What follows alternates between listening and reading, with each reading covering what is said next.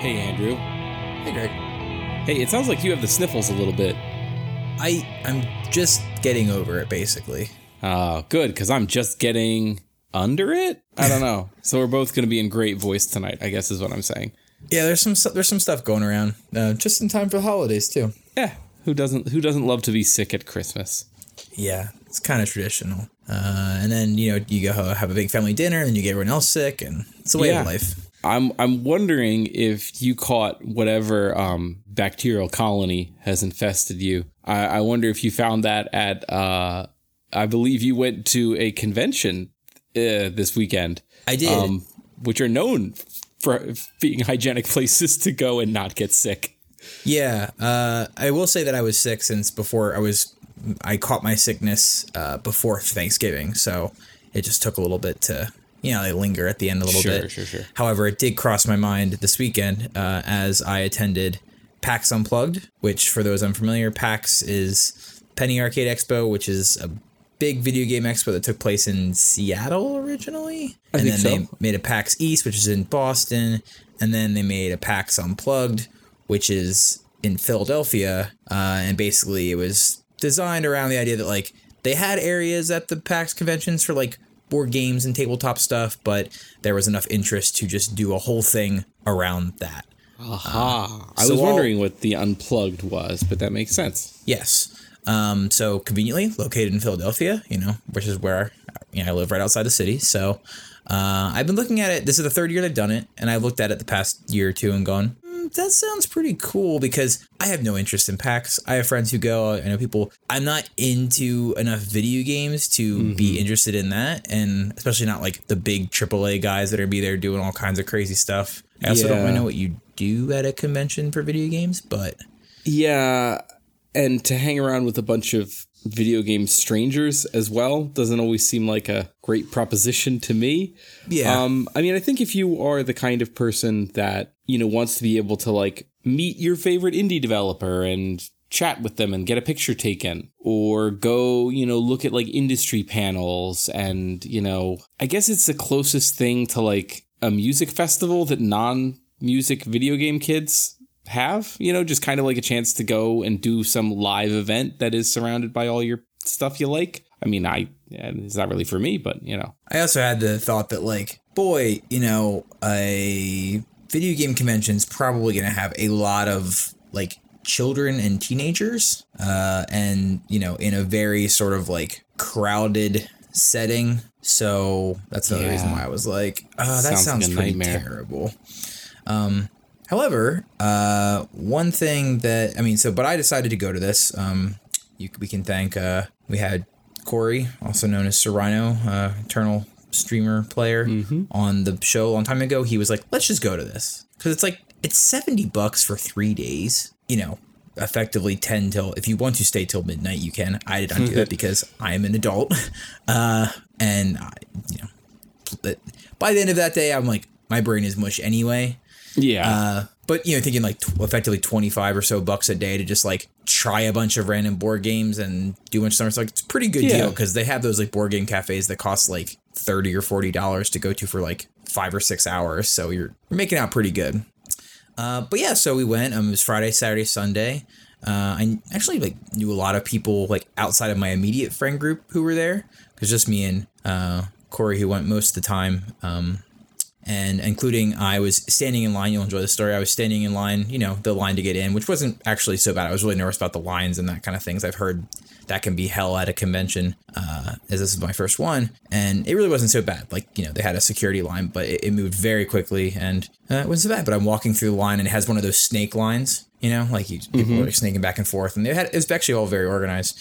And I just hear someone go, Andrew Coots? And it was our good buddy Talzin. I didn't know he was going to be there. And just bumped into him. And this is a big crowd, thousands of people for sure. And you guys just happened to be close enough in line to see each other. Huh. Yeah, it was funny. You're a tough guy to miss, but still. Well, I will say this. In that crowd, I don't stand out quite as much as in other crowds. I'm still tall, but, I will say that, and listen, I'm not the most handsome man in the world. I know that. I look like a nerd. I'm not casting stones. It was just more of a observation that when I first got there on Friday, I went to like the main expo area, which is where all the, publishers and retailers and stuff have all their booths set up, and you see all their cool stuff. They're demoing games and whatever else. And I saw a guy, this is like first thing we got there Friday morning. So just entered.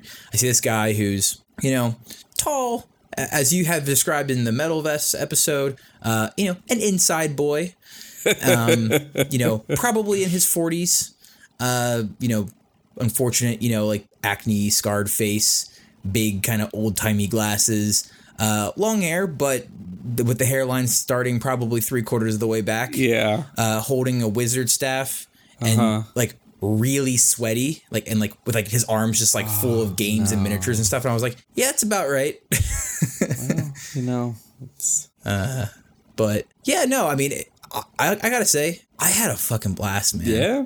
Like, the energy's really cool because everyone's just there to like do these things, and it's it's a variety of like, there's the Magic area, and there's the 40K and Warhammer and miniatures area. There's an area to paint your miniatures, and then there's the expo area, and then obviously they have panels and presentations and things. There's like a LARPing area. There's the D&D area, like a little bit of everything, and then they had just tables upon tables of like just like open gaming area. So it was really impressive to see just like thousands of people all sitting down playing board games. So it's not just in the when I think of an expo or a con, I'm thinking of almost like a trade show environment where everybody's there to kind of pitch their product and be seen. Which it sounds like that was certainly a factor, but also they just had created a big space for a lot of just like live play for games. Yeah, so a couple of the areas that we spent a lot of time in was, and I really struggled with like what to go to because it was just like, man, all this stuff is really interesting. And there's plenty of stuff I wasn't interested in. Like there's a whole Magic area that's just like people who just want to go and play Magic for 36 hours straight, or competing, different pay to enter tournaments for all kinds of games. But a lot of, obviously Magic's a huge one, but so I wasn't interested in that sort of thing. I almost did what's called a mini Masters. I'm sure you know what that is, but where you get like a pack and you cycle in 15 lands and you just go and it's free. But I had a hard time committing to anything because I had like a list of things. I had a very nice app you could sort through and pick out the things you wanted to do. But I had a hard time committing to anything that would be too long just because I didn't want to be tied down or spend too much of the con doing one thing. Looking back, I probably had enough time to be like, I can sit down and do this for a couple hours and it's okay. Yeah, well, in your first time, you don't know what to expect. So it's kind of like now that you've been once, you can kind of look in the next one and say like, yeah, next time I go, I'm going to set aside 3 hours to play X. Yeah, because you kind of have a sense for what to expect and, what does an hour mean at something like this? Right. So the areas we like to spend time in most of the time, there was an area that was just they had a game library, just like tables that are organized alphabetically, just like a jillion board games, just like anything you want. And you could go and check them out and just go sit at a table and play with people. I will make a comment about this in a second, but I'll keep going for now. There's another area, which was the preview area, which is games that are maybe just being released or haven't been released yet, maybe from Japan or from Europe, because they're more into board games than we are. So things in a lot of the production studios and people come out of those places. There's a reason they're called Euro. Some kind of games are called Euro style games. And they have people who are trained in the games, and you just sit down and it's like, what's this game? And they're like, all right, I'll teach it to you. And they teach you how to play the game, and you play. And, some games you're like, this might be a 4-hour game. We'll just play a couple rounds and see if we like it. And then when it comes out next year or through the Kickstarter or whatever, like, I know I like it. Interesting. And then there was even more sort of like in-depth area, which was an unpublished area, which was people who are like amateur game makers bring their games and they want to play test them and get feedback. So we did all kinds of variations of that. And I will say that spending an entire day just like learning new games and like hearing people talk about games and discussing mechanics, like my brain was mushy. Yeah. I had done a lot of learning today, which is good. But it's also just really fun because it was like you're just really in it when you're playing games. At least I am. So like I didn't even take out my phone for like 5-6 hours at a time, maybe minus to check like, oh, what's the next thing I want to go to or whatever. So I just felt very immersed. I didn't think about work. I was too busy like, how do I learn this game? How do I win? How do I, be there? So that was cool. It's really interesting that you talk about how they have these kind of demo situations because, you know, when you think about video games, they're fairly easy to demo, right? You have a special demo build that is a particular level and, you know, you let everybody, you just come up and play it, right? Mm-hmm. But with a board game, you know, how do you set up a situation where you have somebody who can talk about your game and give somebody a 10-minute overview, you know, enough to get them interested in the game, or, you know, like to be able to play a very short experience of some of these games, which I'm sure can sometimes be, you know, a full play session could be hours on end, you know, and how do you find a slice of that to show somebody? It's a lot harder than finding a slice of a video game to demo. But it's kind of interesting that like these board game makers are, you know, figuring it out, and the conventions are, you know, giving a space to make that happen. Because I would imagine so many board game sales just happen because I played it at my friend's board game night and now I want to have one of my own, you know? Yeah. And there's a big, like, there's the main website is like boardgamegeek.com. And they have like a rating system that's like probably the most important board game rating system out there. You know, whoever's in the top 10 on Board Game Geek right now, like that's a guaranteed like couple, probably hundreds of thousands of like units sold. So that site's like very important to the board game community. It also looks like shit. I mean, they did a slight overhaul recently, but for a while, just like kind of like Reddit, where it's like, this hasn't changed in 20 years. But it just is what it is. It's, you know, it's more or less a forum, but they have a really good review and rating system that people use. So, and like, yeah, in the expo area, they're demoing games like in a more salesy environment. They aren't pushy or anything, but at least I didn't feel that way at any point. But it's kind of hard to get in those places. They only have one or two tables, and people are, you know, sometimes there's lines, or you just kind of just like stumble into it. There was one game company that like, they're called Archon Games, and their whole like stand was like blacks and grays and browns and skulls, and like all of their stuff is like necromancy themed. Like all the guys are like long hair, metal shirts, and I was just like, oh, okay, this is checking some boxes. And so like we tried both their games, both which are like, one is like, I mean, both games you play necromancers, and you're trying to like gain favor with the Dark Lord before the coming apocalypse. And pretty fun games, and I was like, this is cool. But like it took us like till Sunday till we could finally like get in there and try their games. So it was good. And like I went to some panels which were really neat. I didn't get to as many panels as I wanted to, although I think they are all recorded on YouTube, so I might go back and watch some that I missed. It's just hard to like, when you're playing a board game, you don't really know how long it's going to last, and like you're with other people, so you don't want to be like, I'm going to quit, you know, and go to this thing that's happening right now. So scheduling hard and fast things was difficult, but I wanted to read you some of the ones that I attended or was interested in attending. One was called, I did get to most of, was called Lesbosnakes, Orcs, and Vampires, Who Are the TTRPG Monsters? The TTRPG? Yeah. Actually, this is not the one I went to. This is a different one. But basically, it's like, you know, how do you frame monsters, and like, are they allegories for marginalized communities? And like, there was a lot of like very heavy, there was definitely a big emphasis on like diversity and inclusion at this con, which was pretty cool. I also went to one about race, which was similar, and basically like, you know, the experience of people of color, like both in a game, but also surrounding games and the game community, which was, you know, tough, but important. Mm-hmm. There was one called, you'd like this one, Don't Yuck on My Yum, the role of evil alignments at the table. Yep.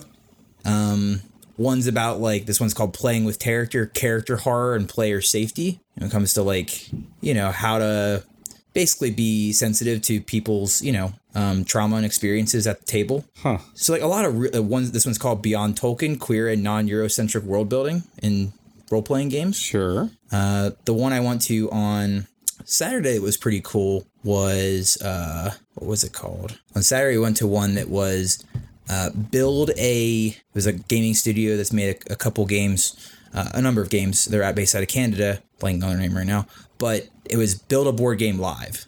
So these three guys who are board game designers run a company, and they said, okay, we're going to make a board game here right now. Mm-hmm. And like with audience participation, kind of like an improv style kind of thing. And then they announced at the end, though, like we've done this panel 3 or 4 times over the past few years. They said, this time, though, we're actually going to try and make this game. So like send us your email. You're going to be in the book. And they talked a lot about less about the game design and more about the industry itself and the economics of it, which I found very interesting. So like, okay, we decided we're going to make a $50 medium size, medium weight board game. All right. So $50. Here's all the cuts that distribution and shipping and retail and wholesale are all going to take.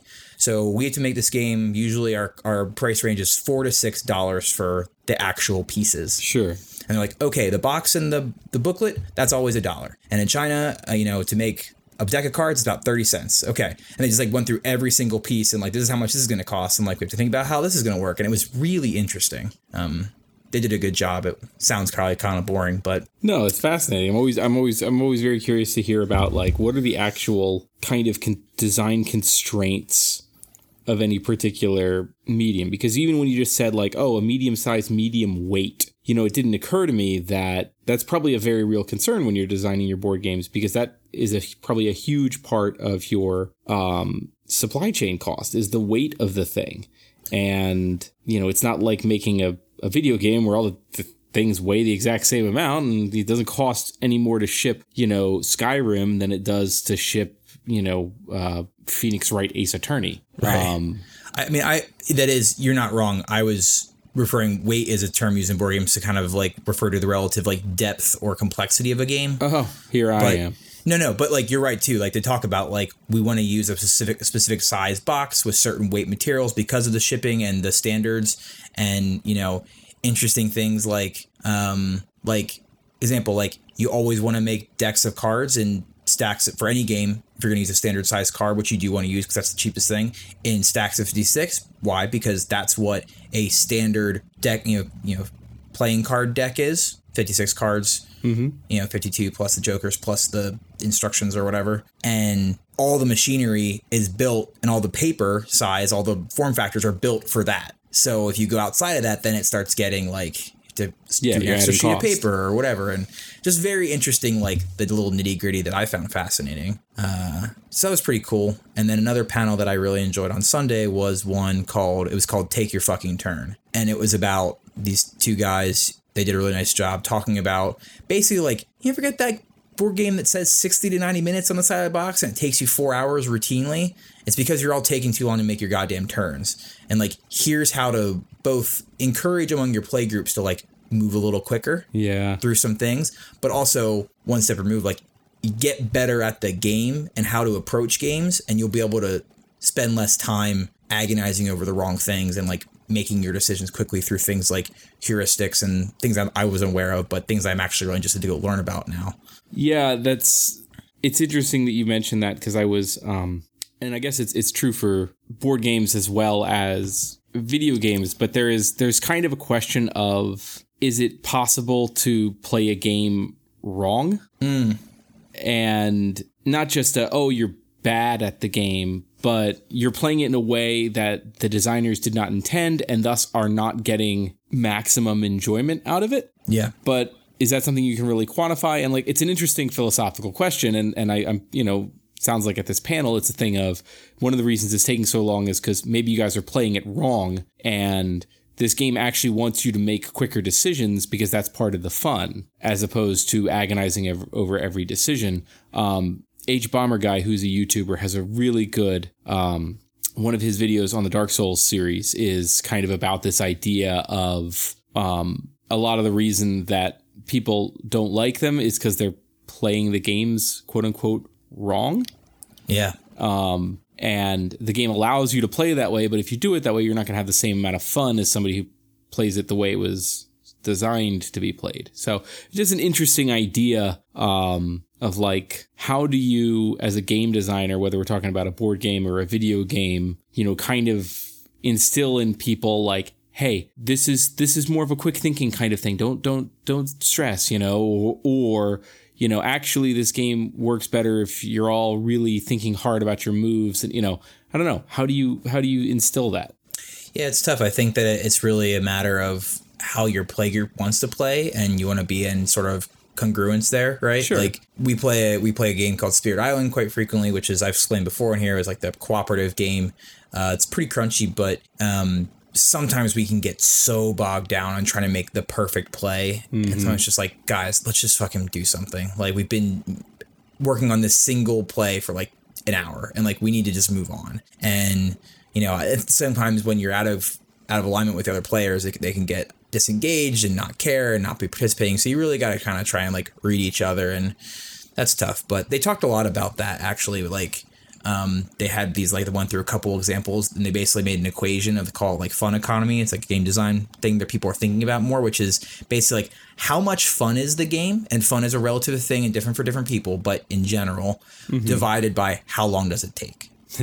And that equation can be, there's no perfect ratio, but there's some graphs there that are very interesting. Like a game, like, they showed some examples of like very crunchy, like there's the big joke game is called The Campaign for North Africa, which literally, if you sit down and try and play that game, it was apparently designed as this. There's some studio that I'm forgetting the name of, but they make war games that are really intense. Like, you play over like multiple days and things like that. And this one was basically designed as a joke, because you literally get down to the granular level of individual soldiers in the army in North Africa. And if you actually sit down and try and play it, even with some assistance from Excel spreadsheets and stuff, people have calculated that it'll take longer than the actual campaign for North Africa took. That's an extreme example, but you know, like, they're like, a game like Monopoly is not very fun, but takes fucking forever. Yeah. So that's the worst example, where you get that sweet spot where a game's like really complex, you know, but like doesn't take too long and feels like a lot of fun. You also have little examples where like a game's like pretty fun, but also only takes like 10 minutes. That's okay, right?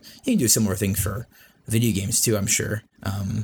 Maybe not so much time of the total game, but time for like playtime or that kind of thing. But it was really interesting. I learned a lot. It made me think a lot about games this weekend and approach them a different way. I sometimes get nervous about getting a little bit too into the weeds and like seeing how the sausage is made, where I start to not enjoy playing the games as much as I'm, you know, critiquing them. And, you know, almost like I feel like it can almost get that way with media sometimes, right? Like, you can't just sit back and enjoy. You're constantly like just picking apart every little thing and thinking about, you know, all the mechanics of one end and the industry and all that. And so, not that we'd ever do that on this podcast. Well, I feel like if while you're watching it, you find yourself thinking about the capitalism of it, it's not doing a good job. True. Like, you know, we definitely dissect those things. And I mean, I feel like if it's something you're thinking about on the back end, cool. If it's something that's like interrupting your enjoyment of the thing, that's not your fault for being too like analytical. That's the thing's fault for not fully bringing you within the magic circle, to borrow a storytelling phrase. Yeah. Two last things about the con. First is that going back to when I said that there was like a free play area, and you could get these little signs you could put up that said like looking for group, right? Like, you're someone or a group of people who want to get a couple more people to play a game. People put these up, and that's a really cool idea. I really like it. And then so my friends and I were walking through the con, and we saw there's an area particularly designed for people looking for group, and you saw like 3 or 4 dudes with like standard commercial games sitting there with their sign by themselves, looking very eager for a group. And, you know, kind of like when they make eye contact with you and they kind of like perk up a little bit, and you're like, no, don't look at me. Oh, no. And, I know. And I'm going to be so terrible here, but my friend's like, oh, maybe we should like go sit down and play with one of them. I was like, guys, I don't want to be an asshole, but if you're a person who's coming to a gaming convention, probably one of the biggest board game conventions in the country, and you're coming by yourself, there's probably a reason. Not for everybody. Yeah. But like, you'd think that if you have a play group, you probably go together. You have some friends who are interested, you probably get them to come. Like, if you're there, there's a high chance that maybe you're awkward or annoying or not fun to play with, or maybe even just like, maybe don't have like the best personal hygiene. There's a lot of things that could contribute to me not wanting to do that. So I was like, don't make eye contact, just keep walking. Yeah. That sounds really rude, but you know, it was just the thoughts that went through my head very quickly. And I said, no. And like, I played with plenty of random people I didn't know at demos and stuff. So, and but like the eagerness and the loneliness was just too much for me to handle. So I'm like, we can't sit near them. It bums me out too much. Yeah. You do kind of want to think like, yeah, at this stage in their life, if you know, it's cruel, but it's also like, I'm here to have fun. I'm not here to change somebody else's life. Right. And like, if I'm going to sit down, and like most games we play are going to be at least an hour. So it's like, and it's not like if we sit down to do a demo and we're like, okay, we get the idea, we'll see you later, move on. And they got someone else ready to take the spot. Like, they actually want to play the game to completion and like have a good game. It's like, that's not really what I want to feel obligated to do if I start. So, yeah. The second thing, last thing I'll say about it is if people are interested, I thought that, you know, let us know through social media or the website or whatever, that if you want, I could do a little write up on some games I played that to keep an eye out for, to try, if people are so interested in board games. But I didn't want to do that unless people actually would find it valuable or interesting. So yeah, I will say I was fucking exhausted Sunday night. I would imagine so. Because like we were there till, I think we stayed till 9 Friday and then 9:30 Saturday night. We took the train in, so that's probably about a little over an hour commute, and so it's about, you know, 12 hours, and then Sunday we were there to about 5 or 6, so 24 plus maybe about 33 hours of games. Yeah, it's a lot. It was good though. It was great. Yeah. So I would recommend to people. The con ran very smoothly.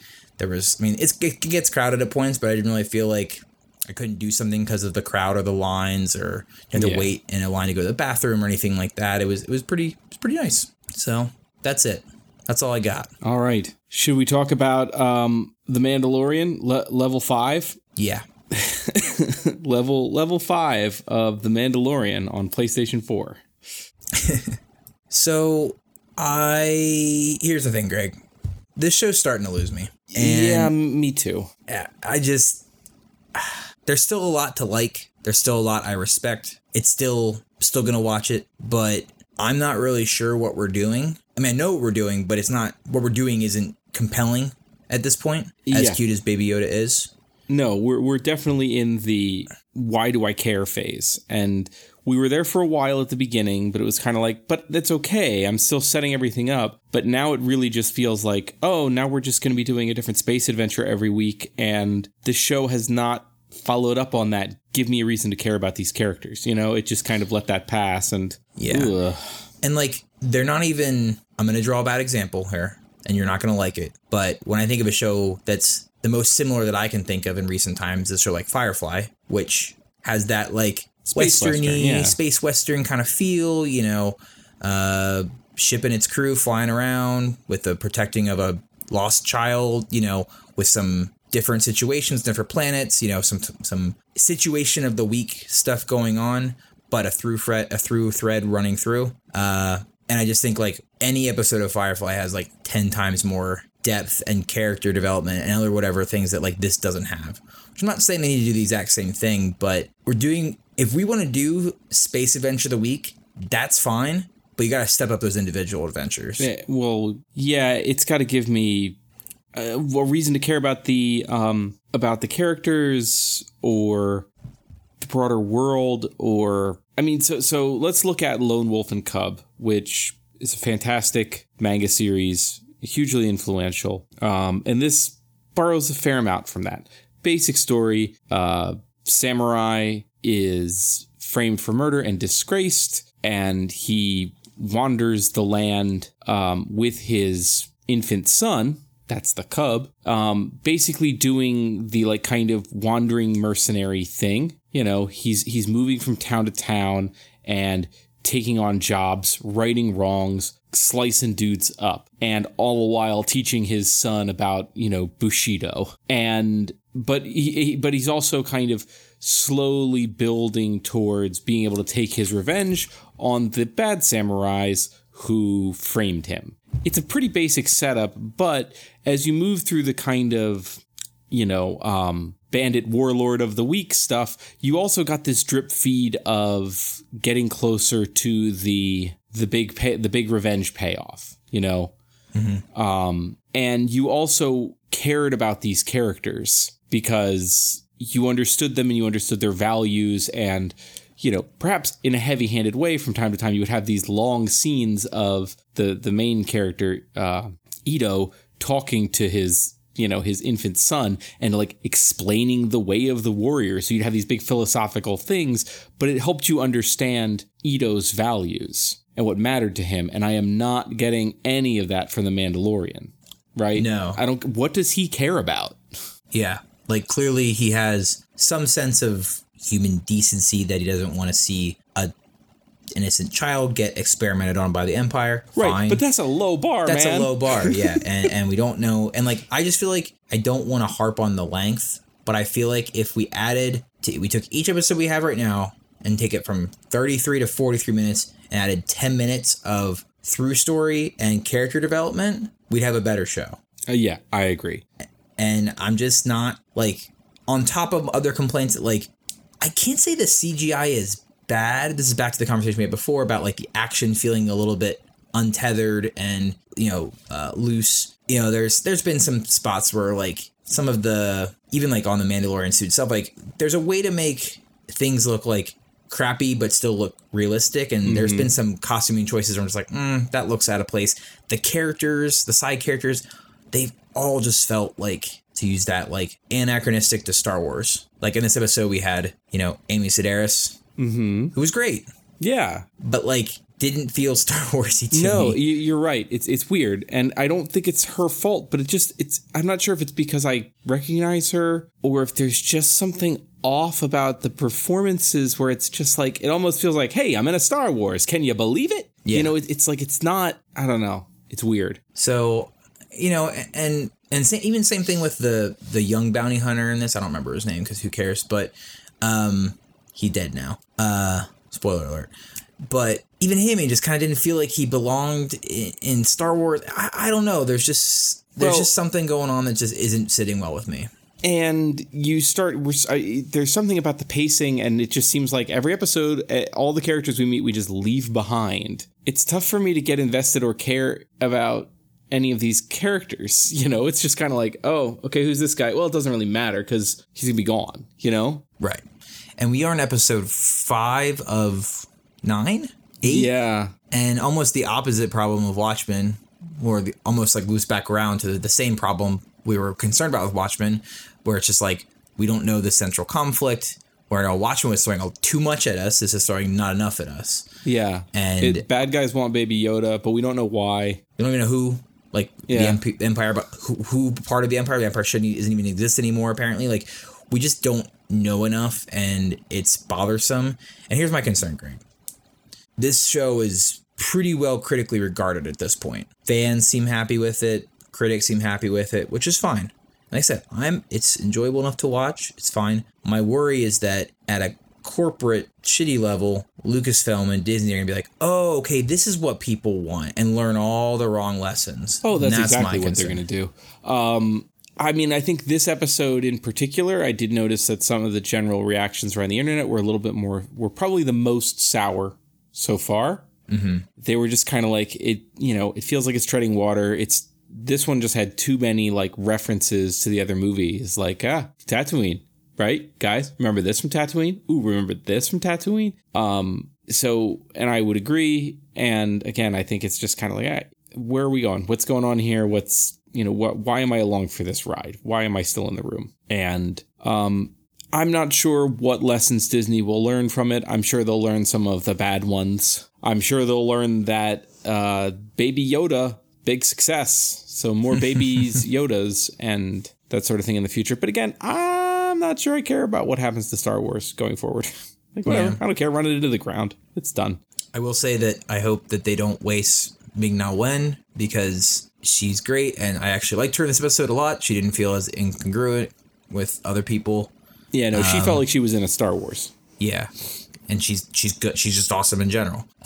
So I hope that, I don't know, that little thing at the end where she, whoever found her, is she still alive? Is that she dead? I don't know. Like, I hope that, we got a little taste of something more there. But once again, it's like, why are we only getting this now? Like, who is that? Yeah, I just feel like we were on a decent path after the first 2 or 3 episodes. And I just feel like we've taken too long of a detour. And like I said, I think treading water is a pretty good way to put it. So, do you have anything else? Nope. Anything more specific Let's about it? Let's talk about Watchmen.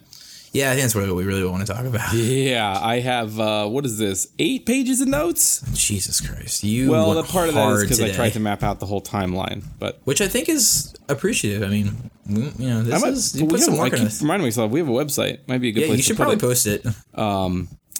So anyway, even though I ended up with a lot of notes from this, my notes are really more just about trying to untangle the plot and the world building. Mm-hmm. And shouldn't be necessarily an indication of the quality of the episode, which I know I'm going to lose points because this is going to be an unpopular opinion, but I think this was the worst episode of the run. I could probably agree, although that's kind of like, it still is a good episode of television. Sure. It's just the lower of the bunch. Still good. Yeah.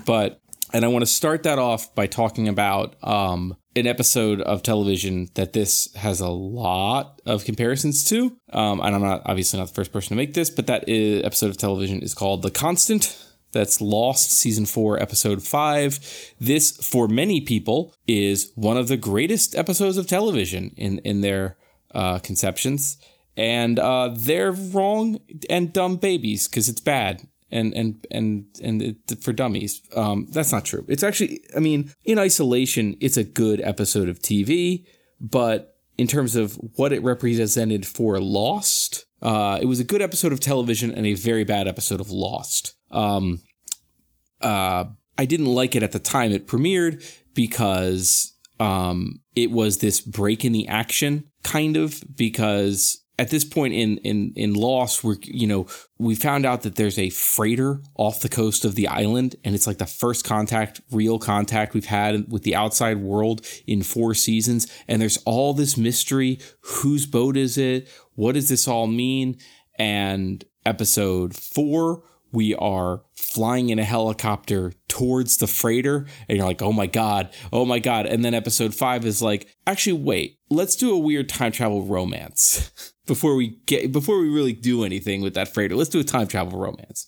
So I didn't like it for that reason, but also to me, this signaled a turning point in Lost where it changed from a sci-fi mystery show to a fantasy soap opera. And for a lot of people, this is when Lost got good, and those people are bad people and monsters.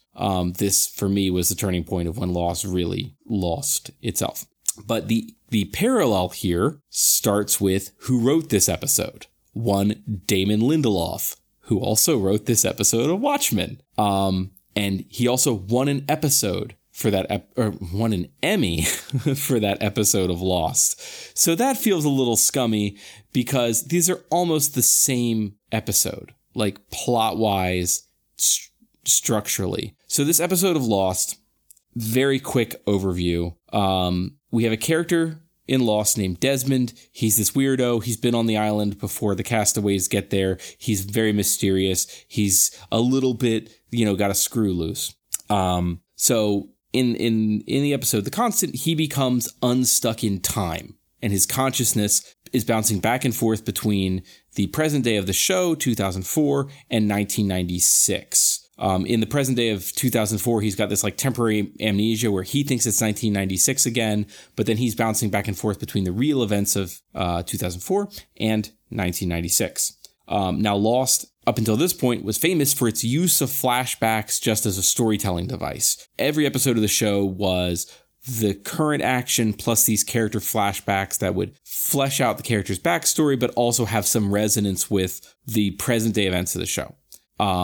But what we learn is that these flashbacks that he's having aren't just flashbacks in the traditional sense. His mind is actually traveling back in time to the extent that he can then like interact with the past when he's in his 1996 body. So we've got psychic time travel here.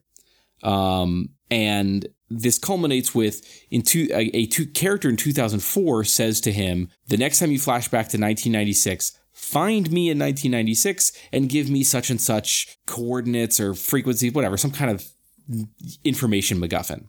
So Desmond does that. He finds him in 1996 when this other character is a professor at Oxford and it's like experimenting with time travel. So he gives the professor the coordinates from the future. The professor plugs them into his mind control device, and all of a sudden now he's able to make his lab rat, psychically time travel success. He made time travel, but then he warns Desmond in the past, hey, you're going to get like time dementia and it's going to make your brain break unless you find a constant, which is this thing that exists in, kind of on either side of your time warp. So for Desmond, that's something in 1996 and in 2004. So Desmond decides that the person in 1996 that he needs to find is his ex-girlfriend, Penny. They had a tragic love affair that got cut short.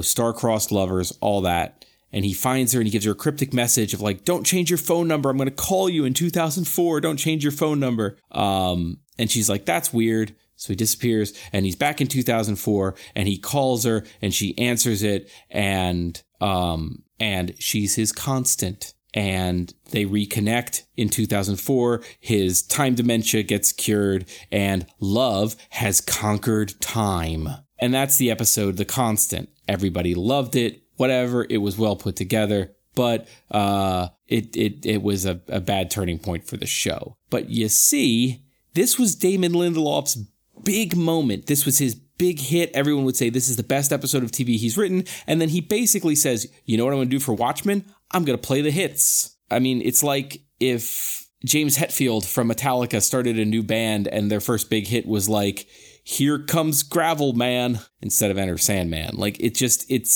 seems kind of shitty that as I'm watching, I'm like, this feels a lot like that episode of Lost. And then it's like, I bet you fucking Lindelof wrote this. Yep. Oh, of course he did. And it borrows a lot of the same tropes and the same ideas. And that was kind of off-putting for me because it really, and it's like we just talked about of like when I'm watching it and all of a sudden I'm thinking about what I know outside of the show's fucking up. Mm-hmm. And if it's this obvious of like, oh, he's just rewriting his hit, that just felt shitty to me and it pulled me out of the show.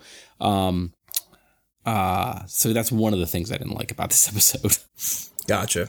I think that's completely fair. I didn't know any of that, but now I do. So a lot in this episode for sure. Obviously, the big piece focuses on how Dr. Manhattan perceives time, right? Yeah. And for me, it's hard to call it a weakness because it's not a weakness in that someone wrote it poorly or it's inherent. Anything with time travel has paradoxes and plot holes. Yeah. There's no way to make a foolproof, airtight time travel of any kind story. This is kind of, time travel light because it's more like seeing the future and seeing the past. Although there is obviously the sort of circle of, where Angela, quote unquote, kicks off this whole thing by basically communicating through Dr. Manhattan to a different time. Mm-hmm. Interestingly enough, Star Wars, this is kind of the closest that Star Wars got to time travel towards the end of the old EU, where through long story short, Jason Solo, the son of Han and Leia, he basically goes on a journey to learn from a bunch of different Force groups besides Jedi and Sith to try and be like, what other people do? And he picks up a lot of cool abilities. One being, I forget what they call it, but basically it's like send your essence kind of back in time. You can't really interact with anything, but you kind of can. And when I read it, I was like, oh, no. Like, this is like one thing that you avoid because otherwise you end up like, I'm sure that people have made some sort of crazy things to make Star Trek make sense, but the amount of time travel in that show is something that's always been maybe nervous to give it a shot. Right. Even though I love time travel, multiverse, and all the kind of shenanigans, it just makes it, there's going to be things that don't make sense. And it's hard for my brain sometimes to let go of that. Yeah. I think the best way for me to get my head around Dr. Manhattan's timey-wimey nonsense is he perceives the future the same way you and I perceive a memory of the past. I can recall it. I can see it all happening, but in the act of remembering it, I can't change anything about it, right? Mm-hmm. So at any given moment, he has memories of the future. So it's that thing of like, oh, you know the future, why can't you change it? The same way I can't change the past just by thinking of my memories of it. Mm-hmm. So it's like, okay, I get that. And that even works with the concept of him passing the information to Will in 2009, that creating that time paradox, because where did that information come from, right? Where did that information originate in the timeline? Which is something that Watchmen has not grappled with historically. So right. Interesting. I actually think one of the Futurama like movies, when they did like those 3 movies for Sci-Fi Channel or something, I feel like they did an episode that was like, that had the same idea of where, kind of a time loop of information and where it comes from. But it's an interesting question. For me, the big one hangs up on this idea of, so at some point in Dr. Manhattan's relationship with Angela, he realizes that his future vision is a problem for having a romantic relationship. So he looks for a way to switch it off. Okay, fine. But if he's experiencing everything simultaneously, that means in his previous 2 romantic relationships, previous in our timeline, with his first wife, Jane Osterman, and then with Laurie Jaspesic, who's now Laurie Blake, he would have known that. He would have seen, okay, in the future, I figure this out and I will try to come up with a way to solve it. Now that things get weird, once the memory implant goes in, then he's got like essentially a gap in his future memory. But at some point he learns, like he has always known that this will be a problem and I will find at least a temporary solution to it. So, and I know, I get it. It's the idea of like, well, he is, he does have that kind of like, it's destined and it's just going to happen. And I see it happening, but I can't do anything about it. It's because it's a memory.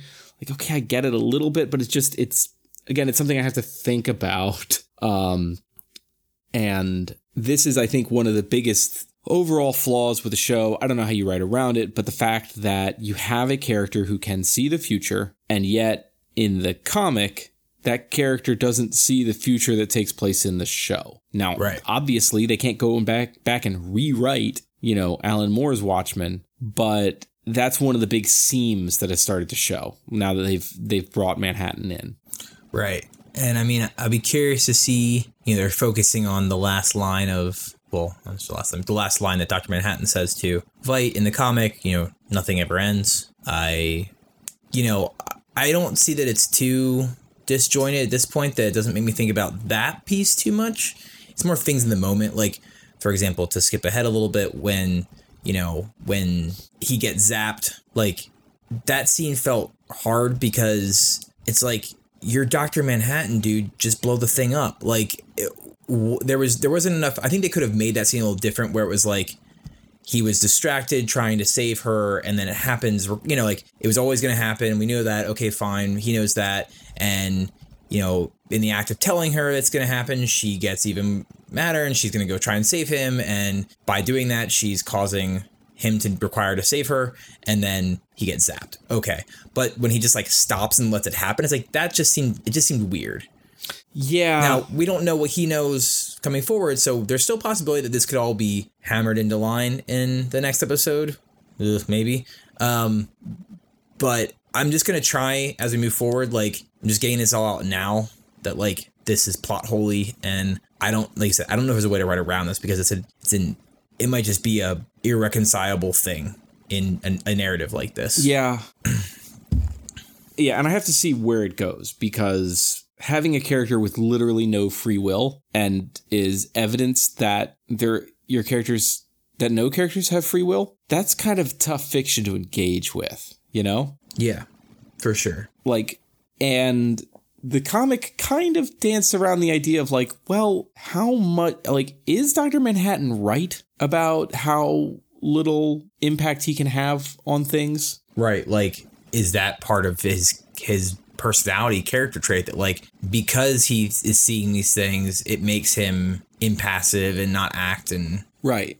And there's a little bit in one of the write-ups I read, one of the recaps I read suggested that there's two lines in this episode which talk about his imagination and whether he has one or not. And could it just be that because his imagination is limited, just as a natural element of his personality, that he might just not have thought about how he could impact things within, this timeline? Because like when Angela creates that time loop, it's almost like, did John just never think of this before? Being able to transmit information into the past, Yeah. Just because he's not an imaginative guy. He's, right. He's not Veidt. He's not the guy who thinks of, crazy solutions to problems. He's just he's a lab technician. He's a watch repairman. He doesn't. And as a result, he's got all this power, but doesn't have, there's the old saying of, mankind's reach, exceeds his grasp, What we want is beyond our capabilities. And maybe it's the opposite for John Osterman, that his grasp extends, his reach. He's capable of so much more, but he just doesn't have the imagination or the aspiration for it. Yeah, it's very possible. And there's definitely something there. I think there's also the complicating factor of like, there is stuff that's outside of his control. You know what I mean? Like the tachyon related things, like that's what was the sort of obfuscating thing in the comics. And then obviously with the plan A here, with the thing that Veidt built, once again, it's confusing how that all works because, okay, he knows that it happens eventually, but in the moment he doesn't know what it is, but he knows everything at once, so he should know what it is. And like, does that rewrite his future when he sees it? But it doesn't, because he clearly knew about it before. It doesn't work. So I'm thinking that we're not going to see, this is not the last we're going to see of like, quote unquote, tachyon radiation affecting him. Like, I imagine that something in this next episode, like either something with the 7th Cavalry doing something with tachyons, or something with Lady True doing something with tachyons, or Veidt, and or combination, like could change his, basically put that free will back in the show a little bit. I'm not sure about that. So I have a little bit of a theory here. Because I do think that, yes, we spent this entire episode not only establishing the relationship between John and Angela, which I'm sorry, I still don't buy. I did not buy their chemistry. There was nothing in her character so far that we've seen of her that made me believe like she would actually want to have anything to do with Dr. Manhattan. Mm-hmm. And that it all changes over just kind of a weird little magic show he does in a bar. I didn't buy it. So that's just a show making problem, whether it's the actors or the director or the script, don't care. I just didn't quite buy it. It just never worked for me. But we spent a lot of the episode working out how Dr. Manhattan works, right? Mm-hmm. What are the extents and limits of his capabilities? How does his time experience work? And I feel like, we're definitely going to rely on that for the finale. That's going to clearly matter. So I want to get to my theory of what I think the finale is, but I want to talk about some other stuff first. Got it. So my favorite scene in all of this was actually the scene between Dr. Manhattan and Veidt in Karnak. So good. Yeah. Like that whole thing, like just going to Karnak again and seeing the lab, and it was so right out of the comics. Yes. And yeah, it was awesome. Yeah, like this was, I mean, it's such a great job of, it was kind of like the scene Glasses flashback.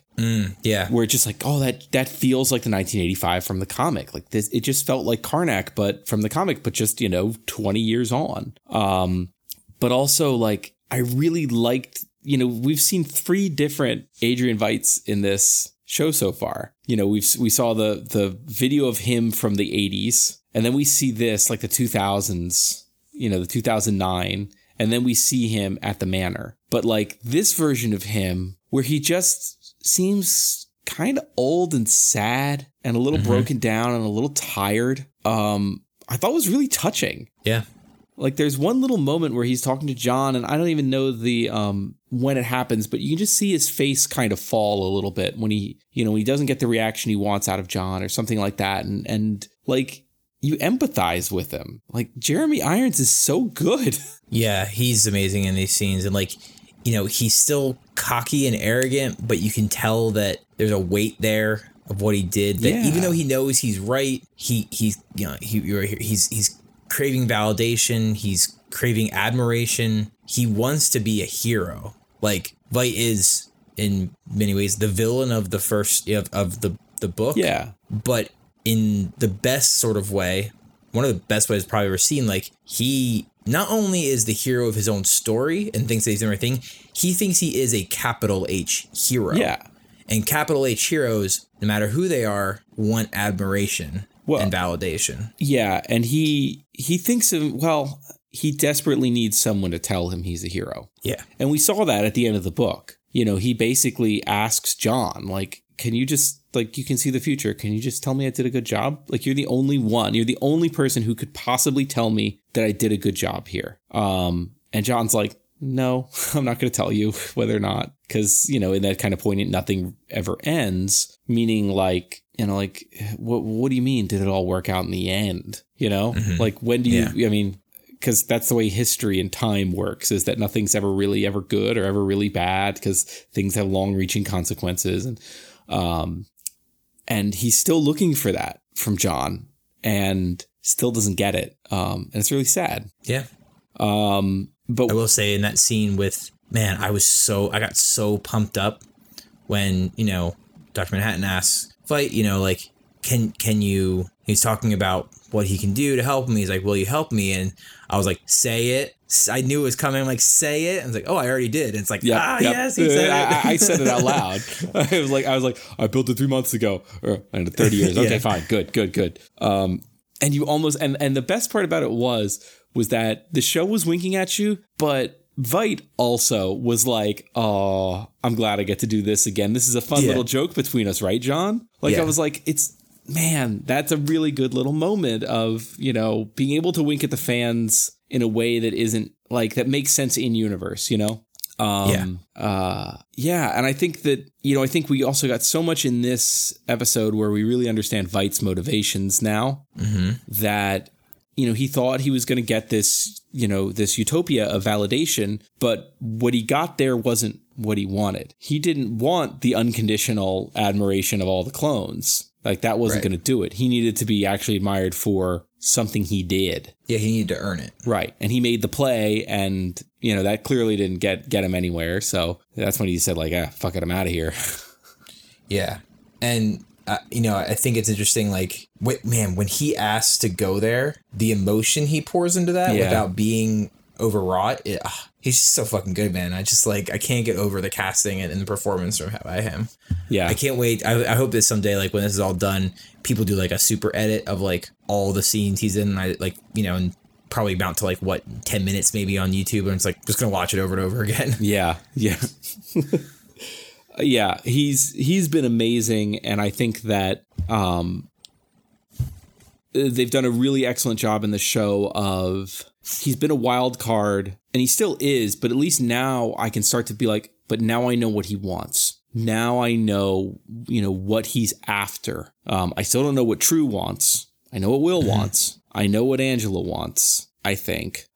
I know what Veidt wants, but like, as each one of these kind of fills in, you're like, all right, I get it now. I'm understanding the character motivations. I'm like, this is keeping me interested. And what Veidt wants is really like human and understandable. He's had 20, 30 years to stew in the fact that he's never gotten credit for what he thinks is his greatest accomplishment. And now he's going to come back to Earth to get it. Maybe. Or does he have another plan? So it really seems like when I went through and did the math, that the math really works out for that thing that crashes in the beginning of episode 4 or whatever it is. And, the thing that True is after. It really would make sense timeline wise for that to be Veidt coming back to Earth in some kind of craft. Yeah. like we see him, the post-credit scene, in this episode, there's, I think, 7 candles on the cake. Mm-hmm.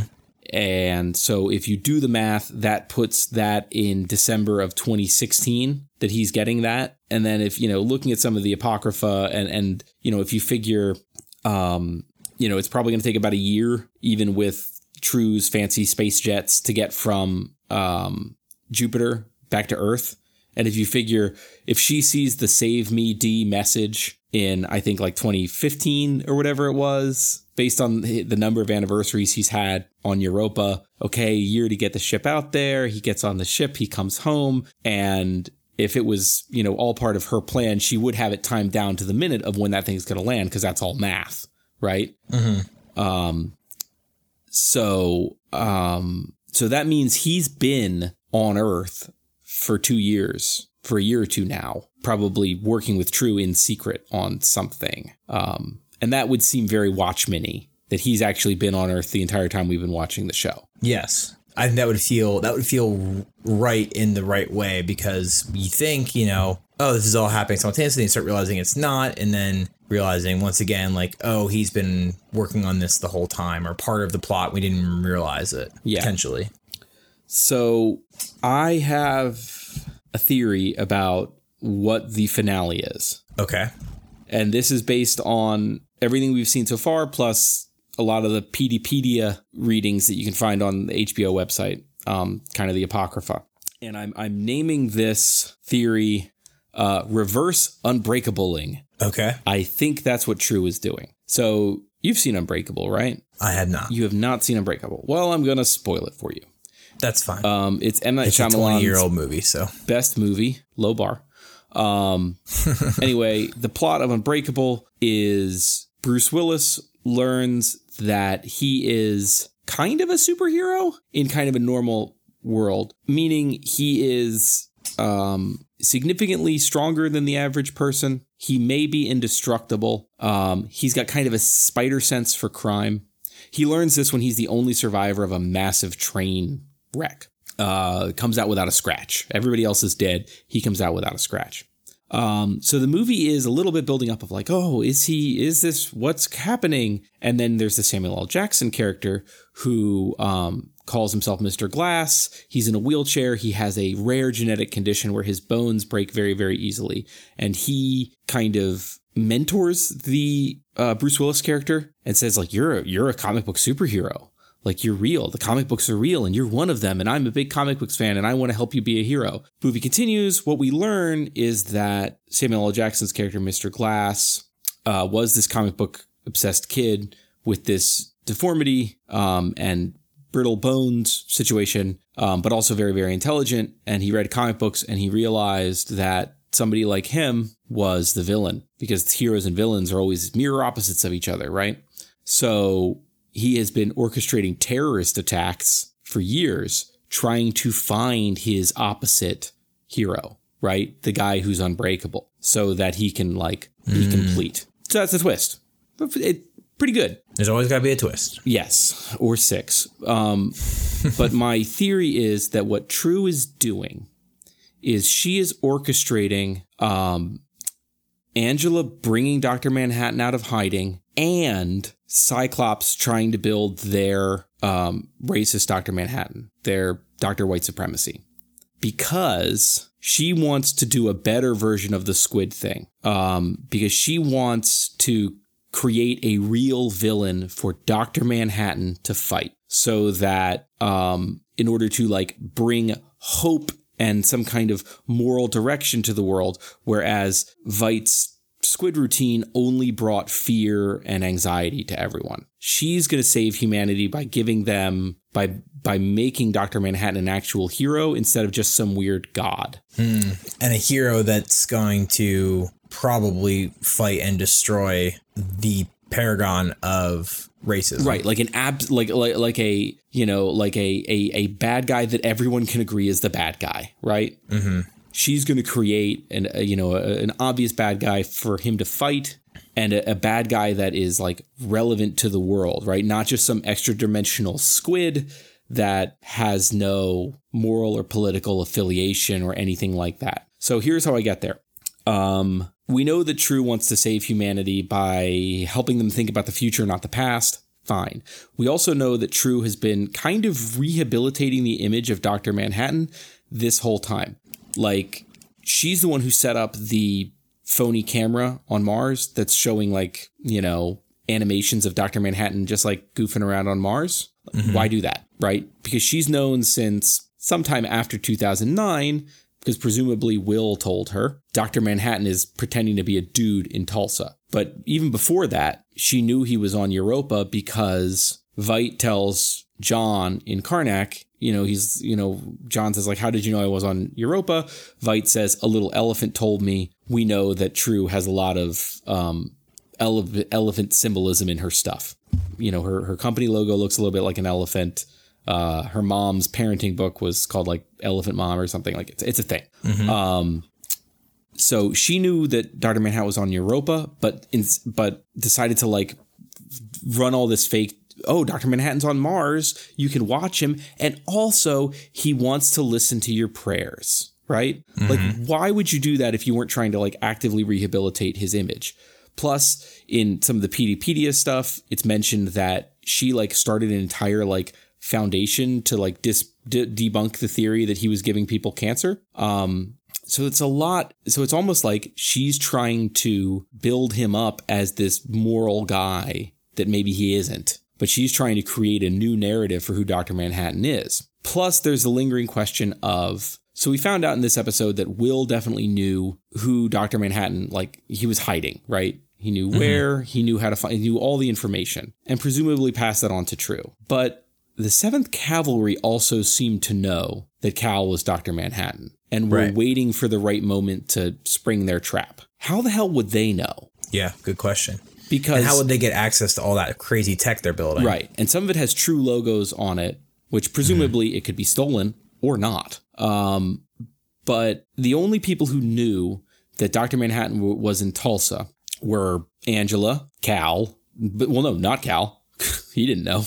Angela, Will, and Will probably wasn't telling Cyclops, and Veidt. Probably. I'm not sure exactly how many details Veidt had, but let's assume he worked it out. He's a smart guy. He had enough details. Will's not telling Cyclops. Veidt probably wouldn't tell Cyclops about it because Veidt, like, he would hate the 7th Cavalry and Cyclops and everything they stood for. Like, he's like a very standard, liberal progressive guy, right? Yeah. Like, and it's pretty clear that he has like legitimate politics and he's not going to side with those guys. Especially not if their plan is to make like a racist version of Dr. Manhattan. So the question is, how do they know? And the only person I can think of that might do that would be True. And why is True going to tell them? She's certainly not a white supremacist. She has nothing to gain from their vision, unless it's all part of her larger game. And she's very concerned with narratives. She's talked about it a lot before. So I'm wondering if she is trying to, orchestrate a climactic showdown between Dr. Manhattan and a legitimate villain, a legitimate, like, evil villain. So that's my theory. Interesting. I like it. I'd be curious what the role of some of the other lingering plot points would be in that. Like, I still feel like, the Millennium Clock is a little bit unclear, the role of what's Veidt's role in all of that, if he's in on it, and also, like, I feel like the mind control is going to come up again. I just don't know how. Yeah. But, yeah, no, I think, like, that's a really cool, it feels very Watchmen-y to do, especially, and also, like, relevant to our current, state of things. Like in the 80s, you had this idea of mutually assured destruction, and then we trumped that with a different kind of mutually assured destruction, right? Like, we need to work together because otherwise we're all going to die, as opposed to we just need to just not quite get mad, not fight each other to blow each other up.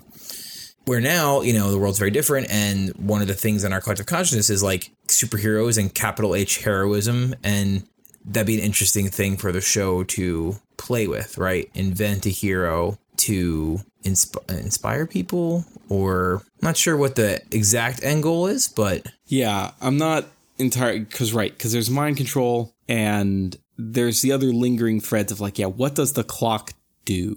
Right. I can't get out of my head that the clock's like a giant mind control device. I had that idea in my head. I just can't get rid of it. But I don't know how that works because the mind control technology is like based on seeing light. Right. Like, why not just run it through why not just like, pirate the Super Bowl and run your mind control, Right. I'm not sure. Right. And memory matters too. We've been talking a lot about memory. Is it a giant memory eraser thing, or it's going to implant a new memory in everyone's head? I'm not sure. There's a PDpedia thing that it's like a memo that PD writes that seems to take place. It seems to be like it's written in the aftermath of the finale. It seems like. Yeah, it's weird. That suggests there is some kind of like big showdown between like big, it sounds like what they're describing is like there are people cleaning up the corpses of radioactive giants. Like, it's kind of described in oblique terms, but it seems like that's what's happening.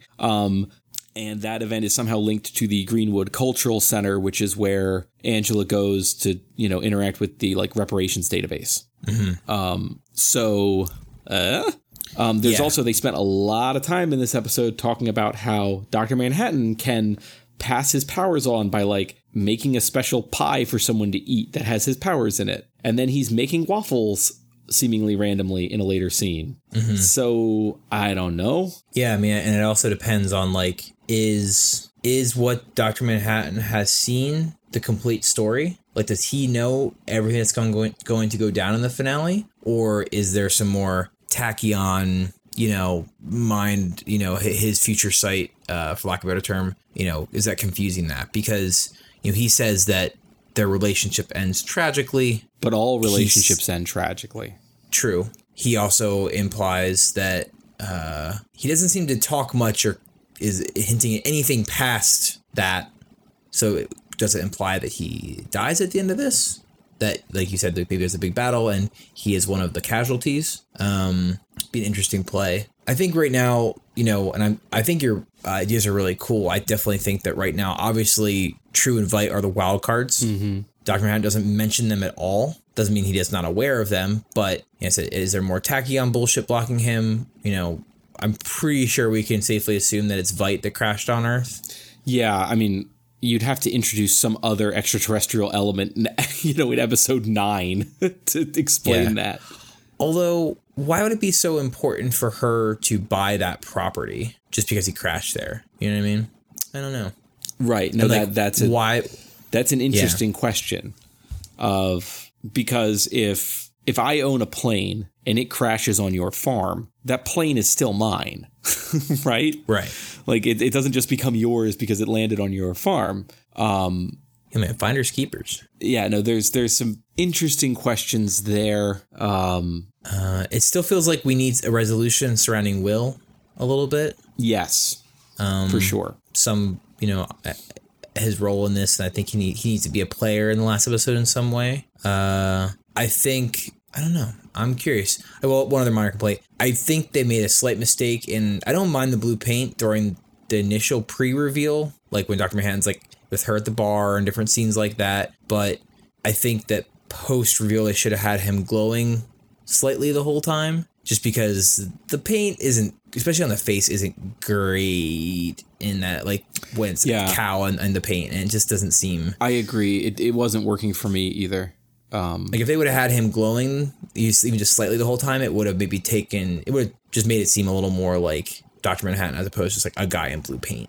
Yeah, I mean, on one hand, I don't mind the fact that he wasn't like a big blue cartoon through most of it. Yeah, I'm glad that he wasn't like fully CGI or something like that. But I agree. Like, it just looked like a guy in blue paint. It didn't look like a blue guy, And I just think if maybe they just, I don't know, like maybe a makeup that had a little bit more like iridescence to it. Yeah. Or even like just less texture almost, like. Yeah, like because you could really feel the texture of a skin through that, and that was what started me off. Just put some glitter in there, or just if they'd maybe given it a little bit of a polish with CG, just to kind of make it seem a little bit more Dr. Manhattan-y, I'm not sure. Yeah. It's tough. How do you translate that to the big screen? It works very well in the comics because he's just this flat blue. Right. And yeah, I don't know, but I agree. It just didn't quite work. Yeah, I think that I think the polish of CGI would have been the best, because the way I interpreted the way he's presented in the comic is sort of almost like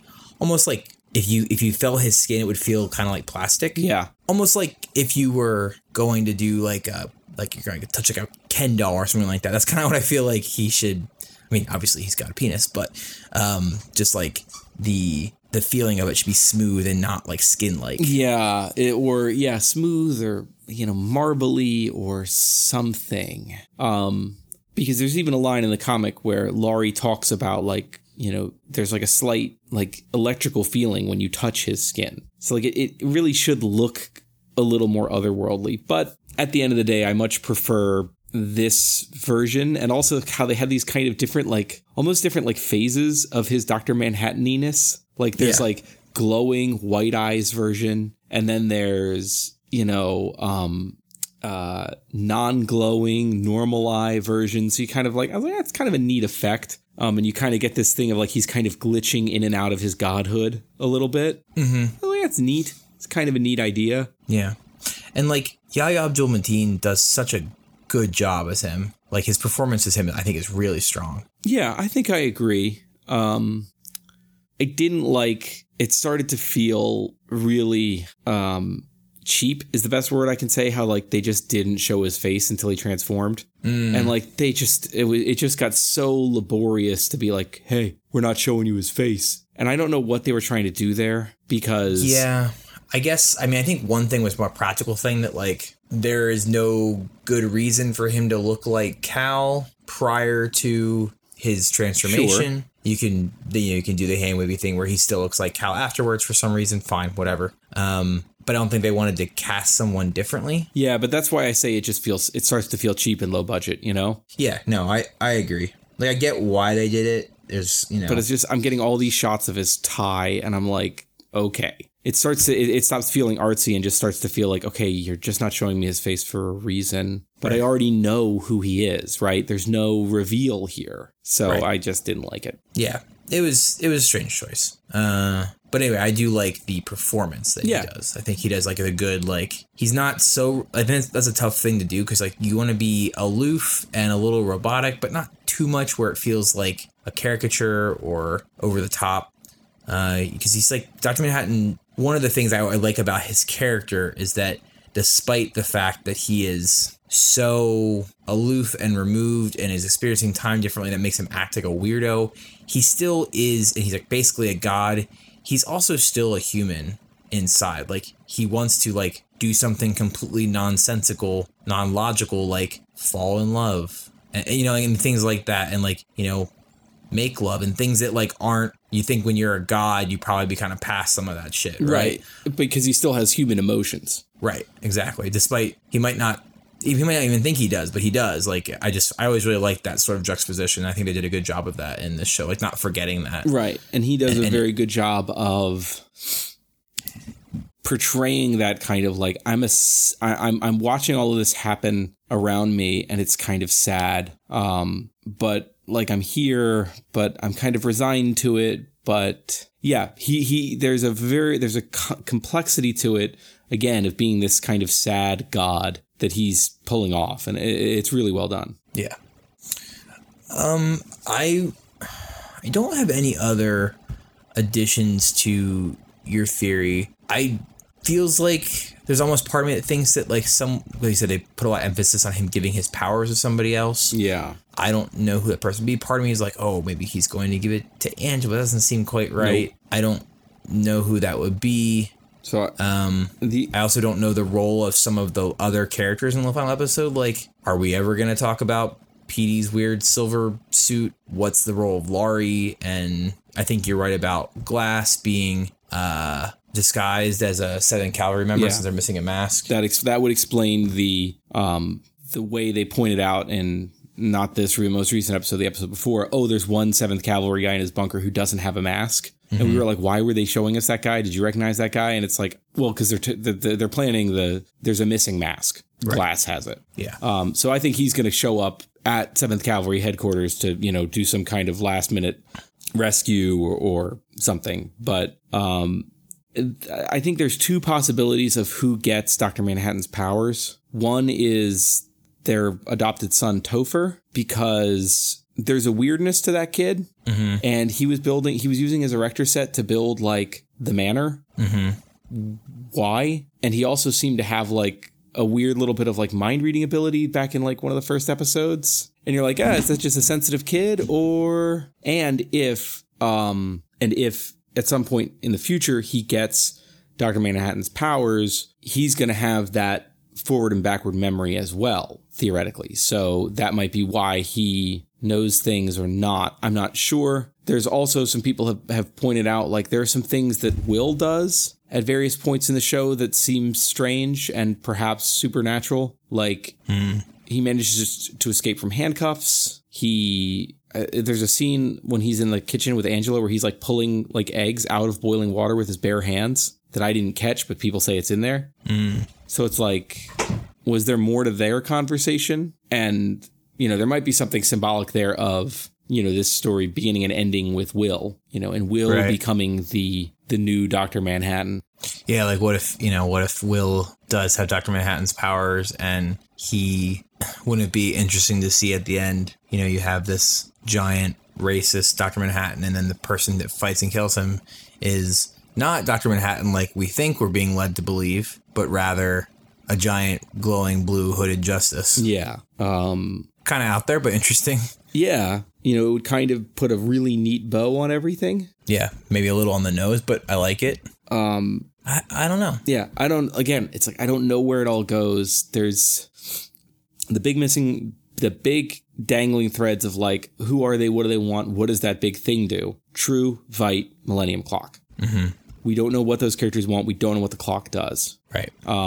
We got a pretty good sense of Dr. Manhattan's been kidnapped by the bad guys, and they're going to use him to create a bad guy Dr. Manhattan. Yeah. That process is going to get interrupted or not, whatever. Like, I don't know what Angela has left to do. And I will say, I do kind of hope that she has something more to do, because it would be kind of shitty to position this black woman as the center of the show, but really have her role be, in the grand scheme of things, to just, turn her husband's powers back on so that he can save the day. You know what I mean? That would suck. I don't think they'll go that route, because they've constantly said that, like, she is the center of the show and it's her story. Right. That doesn't mean they won't avoid a gaffe like that, but I'm hoping that since they've been framing it that way from the beginning, that they will have an important role for her, and the conclusion will be centered around her, at least in some way. Right. Because she hasn't really done anything since she took the pills. Like, in terms of, like, actual, like, actions that advance the plot. Well, I guess waking up John, but... Yeah. But that was predetermined. I don't know. Yeah. No, it's a good point. I'm wondering if, just very briefly, I'm thinking that I bet that, once again, the show is trying to lead us. When Veidt wrote his message, save me, we talked about this last time or 2 times ago, save me D dash whatever it says. I think it's supposed to be Dr. Manhattan, but I really think it's actually whatever maybe Veidt's first name is, or something like that. Or sorry, not Veidt, Lady True's first name. Yeah. Because that would explain how he got back, because Dr. Manhattan would not have been able to save him because he did not exist at the time. Right. Veidt wouldn't. He'd have no reason to think at that stage that Dr. Manhattan. Right. He would just assume, he's still in his human form. Yeah. Or if he didn't even know and he still put it out there, it wouldn't amount to anything. Unless he put the message out and Veidt still saw it and came and rescued him anyway. So that's a possibility as well. Because Veidt didn't know exactly what the plan... I mean, we all, like you said before, we don't know the exact details of what Veidt knew about John's plan. Well, but we knew, but Veidt could probably piece it together that he's depowering John, right? And this is going to last, presumably forever. So if I've got to put my message out there, I'm not going to do it to a guy who might not be. And also, I think he knows that, I don't know. Well, no, because at that stage in the timeline, he knows that True knows that Manhattan is on Europa. So he knows that True has eyes on Europa. Mm-hmm. Yeah. And that's why when the satellite passes by in that scene when he's outside the bubble, he does seem to be like, good, there's the satellite. Mm-hmm. So he's definitely communicating with True. He has to be. He knows that's who's looking at him. Right. Like, it's not Dan. It's not. And again, he would say, "Save me, John." Yeah. So yeah, You're we're right. gonna that D is gonna reveal something about her name. Is it maybe it's daughter or something? Should be kind of clunky, but yeah. Or there's a lot of Vietnamese names that start with D. So yeah. Yeah. I mean, we're approaching the end. This is it. This is it. One more episode. I was thinking today while I was reading some of the PDpedia stuff, like, I really like they did that because it's a very Watchmen thing to do. Because the book is so full of, like, a newspaper clipping from this, Yep. you know, a section from this book or this comment. I just think it was like, they can't do that easily. That wouldn't feel clunky in the show. So they made it a part of this, you know, this website. And it's not necessary. No. Much like really a bunch of the Apocrypha in the Watchmen book isn't necessary for the plot of the show or of the rest of the book, but it adds this depth and this interesting and some explanations and some hints at some things. And I just really like how, I think regardless of this, if this show ends well mechanically or not, I think it can be praised for capturing a lot of the feeling and structure and all these things that the original comic put forth. Yeah, it's Watchmen as hell. Yeah. I hope it sticks the landing. I think it's like I was saying yesterday. I feel like it's got just enough story left to get me through one extended length episode this week. Yeah. Like, I really feel like they have enough space to, or they've just enough loose ends that they're going to get us where we want to be. I just hope it's in a place where the complexity and the promise of the themes of this show pay off, as opposed to just being like, yep, there it is. There's your mystery. It was Ozymandias in the conservatory with the lead pipe, you know? Yeah. No, I think they're gonna. I agree. I think they'll tie it all together. It's just whether that's actually like a compelling, and strong ending is like the question that's up. Yeah, exactly. Does it do any more than just solve the mystery? Sure. So, but I guess we will find out in a week. I'm so excited. Less than a week, and then we're gonna find something else to talk about. It's probably gonna be The Witcher. Yeah, it is. I don't know. It looks good. You've been playing the game. I am. I'm back in it. I'm back in Witcher 3. I've been playing the game, so we're kind of in the mindset. I know. I just started the expansions. Good luck. And I immediately went to a new area. Not new area, like they added a bunch of question marks to the map. So on my way to the next quest, I stopped at one to, investigate, as you do. And was immediately trounced by they added like wild boars that were like pretty high level, and they just like annihilated me. And nothing has challenged me in this game for like 10 levels. So I was just like, oh, okay, I guess this got harder again. Just a boar. Yeah, it's just like, okay, damn. Well, they have this charge attack that, like, when it hits you, does like half your health bar of damage. It's like, fuck. I'm sure they do. So, meanwhile, you're just like one-shotting dragons, but just pretty much. a toothy pig takes you down. That's video games for you, though. Anyway, it'll probably be Witcher. Oh, and we'll have some holiday things to talk about. We got to do a year-end list, right? Our annual tradition. I guess so. Yeah. It's that time. Top 10 Evangelion episodes of the year? Yeah. Not going to do that. I know. I mean, I know you want to. I don't know if I do. I've managed to... I actually haven't thought about Evangelion in quite a while. Yeah, Watchmen has done a pretty good job of occupying my headspace.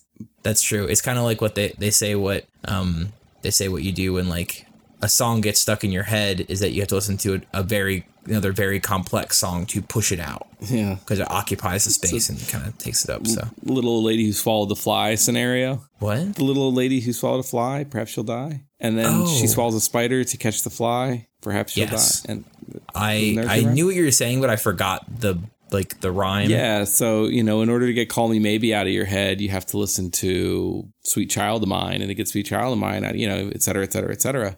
And you end up at like, an Opeth song or... Yeah. Yeah. All right. Well. All right. Talk to you in a week. See you in a week.